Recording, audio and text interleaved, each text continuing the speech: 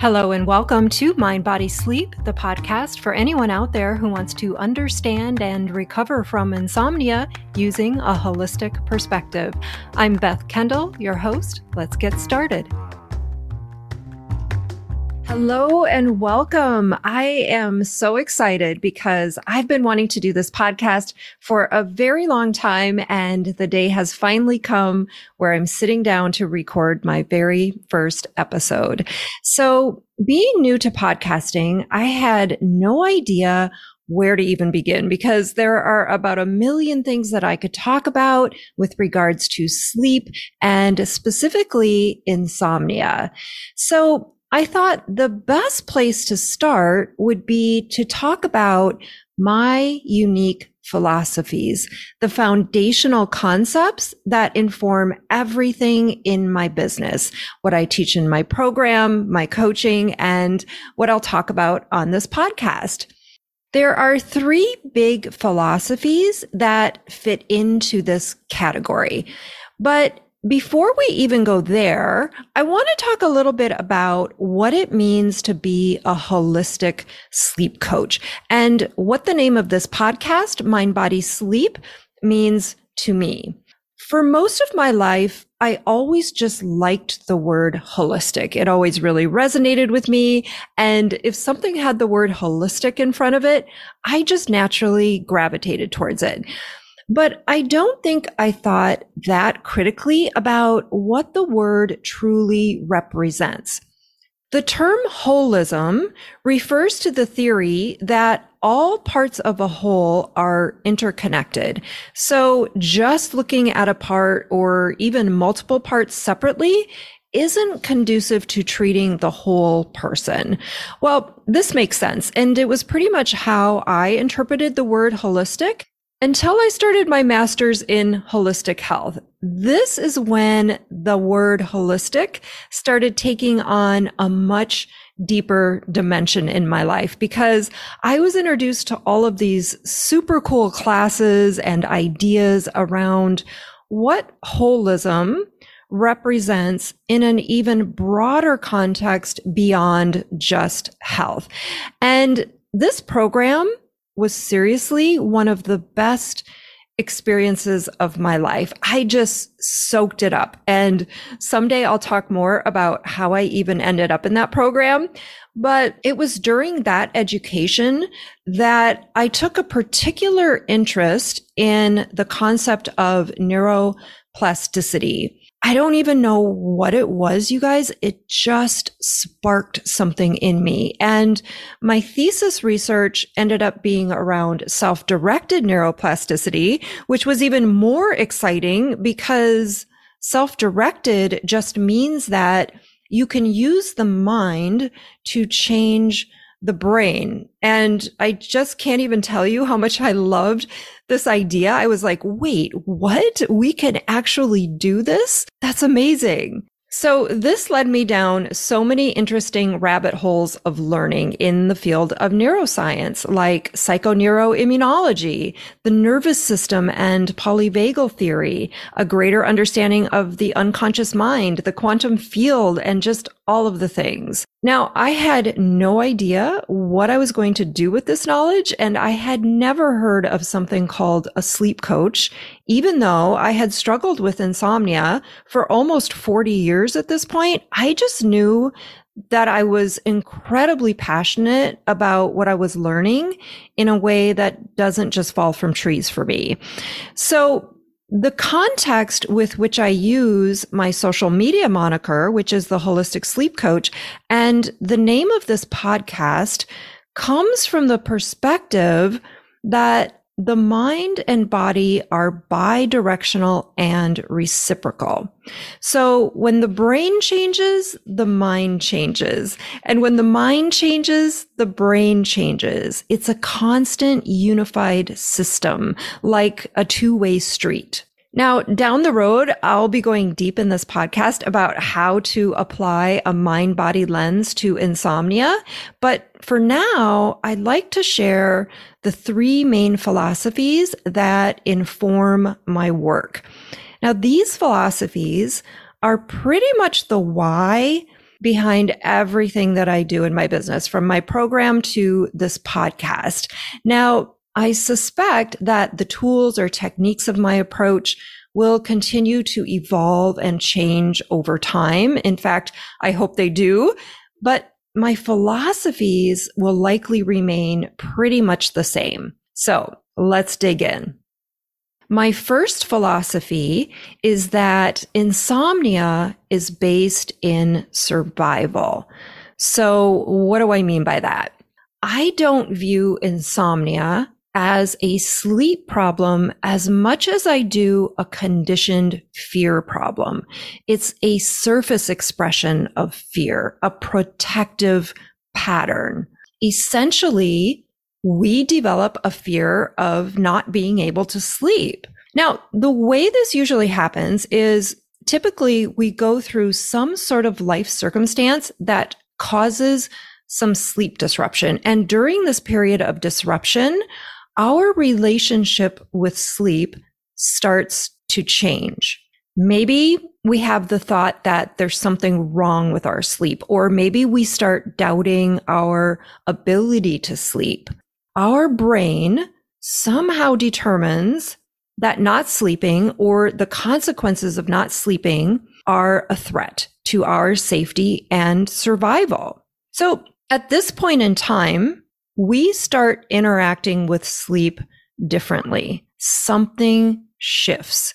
Our orientation changes. It's almost like there's a heightened state of alertness around anything having to do with our sleep. This turns on the fight or flight response, which leads to hyperarousal, which is what keeps sleep from happening. Over time, hyperarousal can become a conditioned response, something that happens on automatic even after the circumstance that caused the disruption has resolved or passed.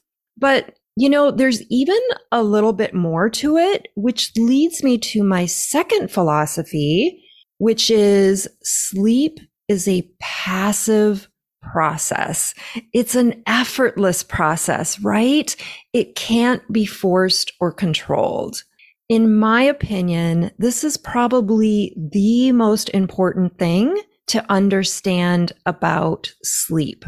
When we go through the initial event that tips us into some fear about not sleeping, we respond the way any human would, which is to freak out and start doing everything imaginable to fix our sleep. This is totally normal. It's how we do most of life's problems. Now, here's the thing. Not only is sleep a passive process, but it responds paradoxically to effort, meaning the harder we try, the harder it is. Problem solving our way into sleep is really the beginning of insomnia and the quest to control sleep. But when you think about it, the effortless nature of sleep as a biological function, like breathing or pumping blood, makes total sense. Because can you imagine if we had to force or earn this ability? We'd all have insomnia because the pressure and performance anxiety of that would be out of this world. It would kick us right into that fight or flight response. Yet the path of insomnia is pretty much just this. It's a change in our relationship to sleep from one of effortlessness, where we never really thought that much about it at all, to one of achievement. Something that is our birthright into something we must do right. Suddenly, the incredibly simple act of sleep becomes complicated. And as we continue to problem solve our way back to what used to come effortlessly, we unintentionally reinforce the brain's newly hardwired perception that being awake at night is a threat. Which brings me right into my third philosophy, which is our brains are changeable. I mentioned earlier how integral the concept of neuroplasticity is to me and what I do, because it's the basis of all learning. Our brains learn through association. So in the case of insomnia, the brain creates a link between not sleeping and danger. It begins to associate being awake at night as a threat in the same way it would if there was a gun pointed at you or you were about to get hit by a car. Now, being awake at night can be deeply uncomfortable, usually not our first choice, but it's still a safe thing to experience. All humans wake up multiple times a night. The act of being awake poses no immediate threat. You can think of it like a fear of heights or a fear of water. Being in a tall building or in a pool of water poses no immediate threat unless you have a fear of those things, in which case your brain is going to kick into fight or flight at the mere mention of the top floor or jumping in the ocean. With the fear of not sleeping, hyperarousal gets triggered just by going to bed. The brain starts sending out alarm bells. It's trying to alert us to the potential threat of not sleeping based on its perception of danger. Now, I know from personal experience that this is one of the most perplexing things you can ever go through, because we know we're safe and we don't always feel outwardly anxious or fearful, but our brain is just doing something totally different. It's like it just won't let you fall asleep, which is why it's so common to feel like you have a broken brain when you're going through insomnia. It truly feels like your brain just won't sleep like other people. But here's what I really want you to know, because it's so hopeful. Nothing changes with your ability to sleep. You haven't lost this capacity in any way. There's simply this habituated arousal response that keeps getting in the way of that happening. All right. Just to go a little deeper on this thread, our brains don't create these associations all on their own. They're always looking to us too.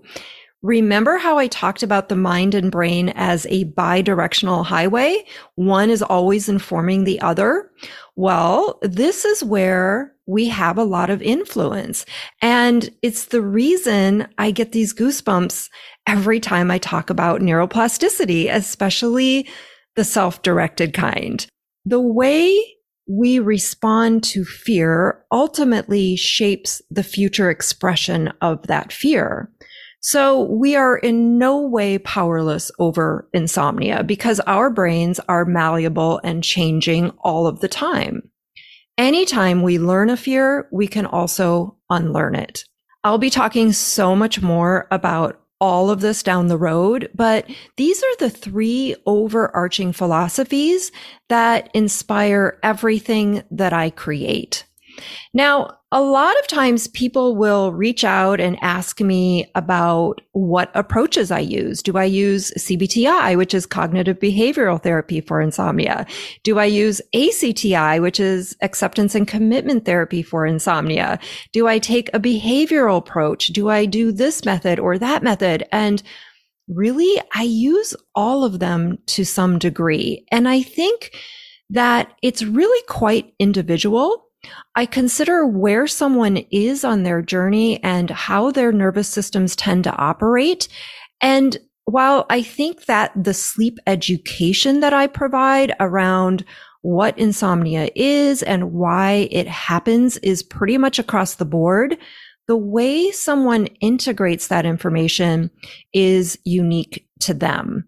But I do bring in concepts around mindfulness and acceptance and understanding the unconscious mind, as well as honoring your own nervous system through self-compassion. For those of you on the insomnia recovery path, which is probably a lot of you, or you wouldn't be listening to this podcast. Here are 5 additional ideas I'd like to share based on my own experience with insomnia, as well as helping others. Number 1, you are not your brain, okay? We are not just victims of our automatic programming. We have a lot of agency over how we want to wire our own circuitry. Number 2, when it comes to sleep and insomnia, acceptance will be your friend, because when we're in a state of resistance or we're doing everything possible to force or make ourselves sleep, we're unconsciously activating the hyperarousal that keeps insomnia alive. Number 3, insomnia is not your fault. You did nothing wrong to cause it. Learning fears and unlearning fears is a normal part of the human experience. Your brain just happened to connect fear to not sleeping. Number 4, self-kindness is everything. You literally cannot overdo this. I've learned so much more about self-compassion in the last few years and how to apply it during the recovery process. I encourage and remind my students of this often because it's so key in terms of wiring safety into the nervous system. Number 5, sleep always wins in the end. Your body will always give you enough core sleep to survive. And while I know that's not always ideal, there is something comforting in knowing we have this mechanism built right into our biology. All right, that wraps up episode 1. Thank you so much for being here. My big, bold goal for this podcast is to change the way the world thinks about sleep and provide hope for people going through insomnia. When I was going through it myself, I couldn't find anything out there that actually made sense to me. I felt very alone and trapped and powerless. And eventually I even got to the point where I doubted that I could ever get beyond this problem. And now I'm completely recovered. I don't think about sleep at all anymore, kind of like those people that used to really annoy me. So I'll be here every week recording. I hope you join me. Bye for now. Thanks for being here today. If you love what you heard on today's episode, don't forget to hit the like button and subscribe to the podcast. And if you need more support with your sleep, join me in the Mind Body Sleep Mentorship. This 3-month one-on-one program will transform your relationship with sleep so you can get back to living the life that you love, free from the fear of not sleeping. Head on over to bethkendall.com for more details. I'll see you next time.